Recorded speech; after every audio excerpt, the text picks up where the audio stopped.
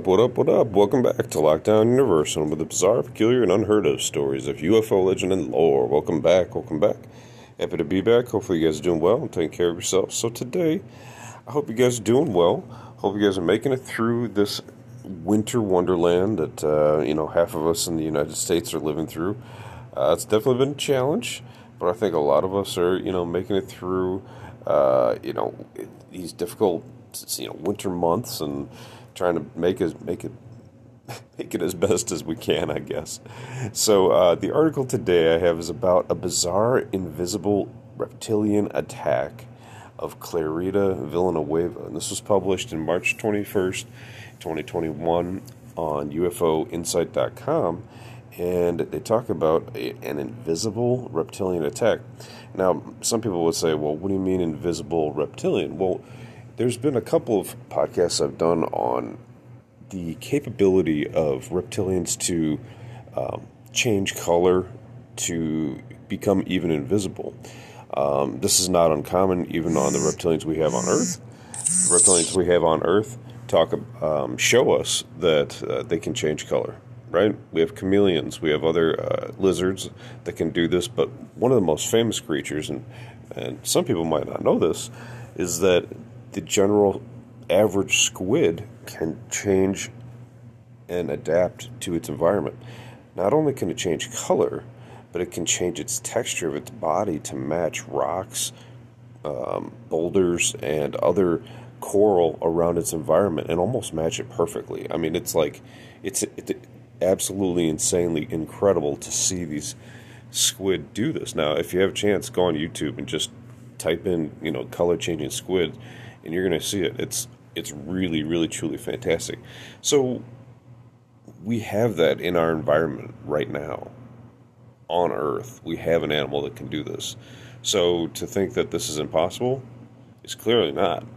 So this account took place in May 1951 in Manila in the Philippines. It was an incident that was witnessed by multiple people and then studied by serious-minded individuals. They ultimately had their perspective of reality turned upside down. So the following account has appeared on several websites over the years and was documented in John Macklin's book, A Look Through the Secret Doors. So this assault by an invisible attacker took place during a time where it was already an explosive atmosphere in Manila. There's a lot of public disturbances. There was increased police presence, especially on the night where the Clarita Villanueva experience happened. So let's take a look. Clarita herself stated that she was in a crowd that was quickly gathering, and it forced several police cars to make their way to the scene. And officers expected to find a group of brawling residents and riotous gangs. However, what they saw was a scene that was bizarre and extreme.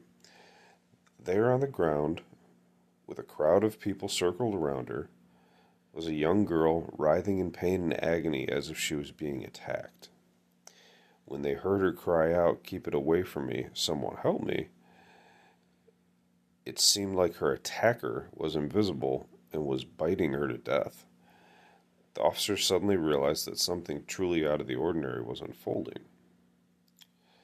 Any possibility of a rational explanation seemed to disappear when the officers watched this disturbing scene unfold, and they could see marks appearing right before their eyes on this woman's arms and neck. Uncertain of what to do, the two police officers moved towards the scene to reach for the young lady. They hauled her up to the ground and handcuffed her. Well, that seems like a nice thing to do. And bundled her into the car. They set off towards the station, and the woman in the back seemed to continue to grapple with her invisible attacker. Once at the station, under the perception that she might have taken some drugs or something else, they requested the doctor examine her. The duty for the medical assessment fell to Dr. Mariana Lara. It was her immediate opinion that she was having an epileptic fit. Again, another misdiagnosis and misunderstanding of the paranormal world. At this point, officers took the young woman into the cell, closing the door, leaving her seemingly alone inside. However, after sobbing distraughtly for several moments, she suddenly began to scream that the thing is coming at me. It's coming through the cell door as if it wasn't there. She would continue to call out to anyone who would listen, but although this thing looked like a man, it had big bulging eyes and appeared to be floating in the air. However, on the street, when they discovered the distressed young woman, when they opened the cell door, all they could see was her. So what was more unnerving than that, as they watched and tried their best to calm the girl, the bite and claw marks began appearing once more all over her exposed arms. They realized once more that something truly out of the ordinary was taking place, and something that perhaps left them a little bit out of their depth. They requested the doctor come back to examine the woman again, as well as the chief of police and even the mayor of the city. So Dr. Laura came to the station. They examined the bite and claw marks and all agreed that it was very strange indeed.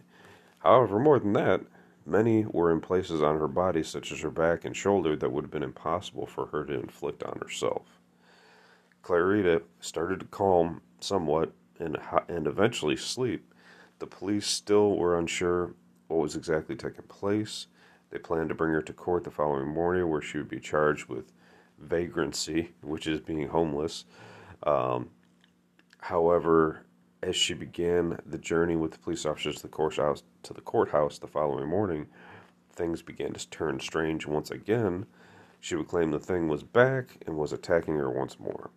The police, just like the previous evening, watched in shock as teeth and claw marks once again started appearing on her skin. This invisible assault continued inside the court, and several newspapers and reporters, court employees also, seeing the truly strange event with their own eyes. The young woman would eventually black out from the attack and fall to the courthouse floor.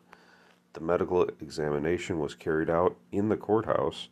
The medical officer would claim that not only were the bite and claw marks genuine, but that they were not self-inflicted. So, with newspaper reporters beginning to prepare their stories for print for the consumption of the wider public, the police made a decision to take Clarita to the hospital. Having seen the events in the courthouse, Dr. Lara and the mayor would insist on riding in the ambulance with the distressed, wounded young woman themselves, and would witness further unnerving events as a consequence. Almost immediately after the ambulance set off, Clarita claimed that not only the one strange figure was in the vehicle with them, but now two, the second almost identical to the first. Dr. Laura and the mayor watched in horror as bite marks again appeared once more on her neck and arms right in front of their eyes. What's more is they could swear on oath, or under oath, that what they described actually happened. So they actually swore under oath that this actually happened. Dr. Laura would state the whole episode was a complete mystery and something which defies explanation. She would elaborate that she herself was scared stiff. And then the tale takes an even stranger turn, as if wasn't already. Although there was no rational explanation why, as soon as the distraught young woman entered the hospital, the attack ceased immediately. That's weird. That doesn't make any sense since they didn't stop when she went to jail. Even so, the police maintained an armed presence at her hospital room to alert them if anything began again. However, no such activity presented itself. Clarita was released from the hospital around 6 weeks after the incident. While the scars of the attack remained for the rest of her life, she was otherwise in perfect health. So just what happened to Clarita? There is a lot perhaps to consider here. There's any possibility. For the example, Clarita made the wounds appear on her body through the power of her subconscious mind. It's possible. Perhaps some kind of bizarre, extreme type of unexplained stigmata.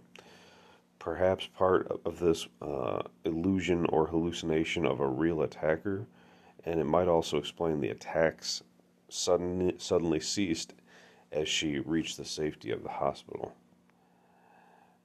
Dude, if you could do that, the power of your mind would be unfathomable. But I mean, again, we know there are extremely talented, extremely powerful psychic individuals. We also know that Buddhist monks can increase the heat of their body to heat up a wet towel to dry it. They can levitate. They can do all kinds of things.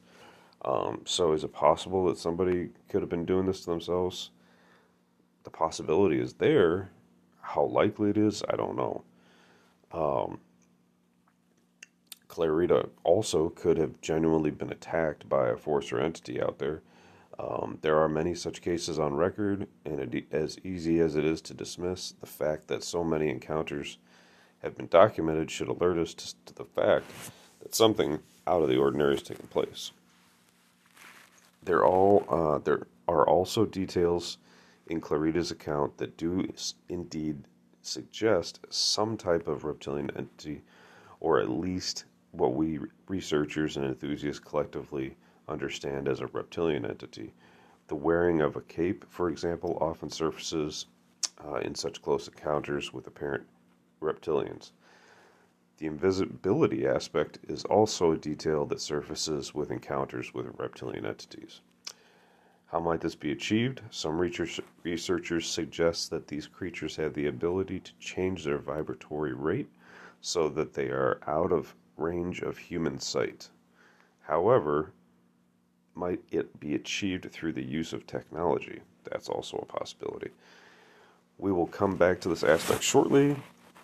So, they examined, the folks in this article examined other reptilian encounters.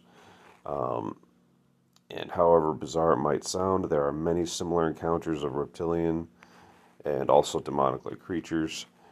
One particularly intriguing encounter occurred in the late 1980s, and it didn't come to light until 1998. According to a witness statement, during the course of several business trips to Pittsburgh, one trip would become more eventful than the others.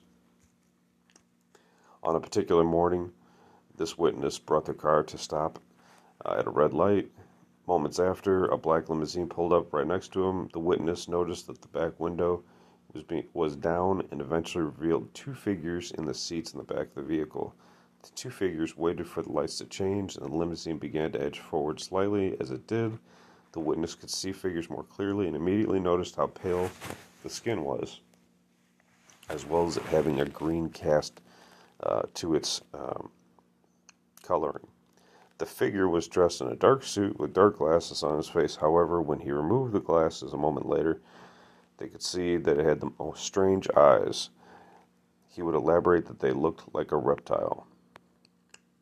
Even more unnerving, the witness claimed the strange figure motioned for him to follow him.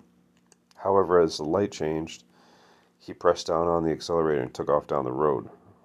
When he finally turned his attention and his mirror to see if the limousine was still there, he realized it completely disappeared. Where the vehicle had vanished to is a mystery, but many claims that reptilian creatures reside in underground facilities and accessed by secret entrances could perhaps provide an explanation. So they kind of go into some additional events here. And there's some other events, but none of them talk too much about invisible creatures. Now I have a podcast about a Massachusetts encounter with a reptilian that changed into human form, that changed into being invisible and attacking this young boy and their family. And that was from a television episode of a hauntings. So, we know that these creatures exist out there. This is just another example of, of them being out there and attacking people. What their purpose is, why they're doing it. Some people say that they obtain negative energy from the events and they feed off of that. So, could it be that they attack people to gain that energy? It's definitely possible. What do you think? It's an interesting story. Well, I'll leave it at that. Hopefully, you guys are doing well, taking care of yourselves, physically, emotionally, spiritually. Surround yourself with good, positive white light. That's important. Surround yourself with good, positive thoughts every morning. Do your affirmations. Tell yourself that you're good at X, Y, and Z. Remind yourself that you're good at X, Y, and Z. If you don't think you're good at much, start working on that, and you'll be surprised how far you can get. You know, I'm, I'm I'm always thinking about you guys, and I want you guys to be well. Take care of yourselves. Follow through on some hobbies and goals and dreams this week.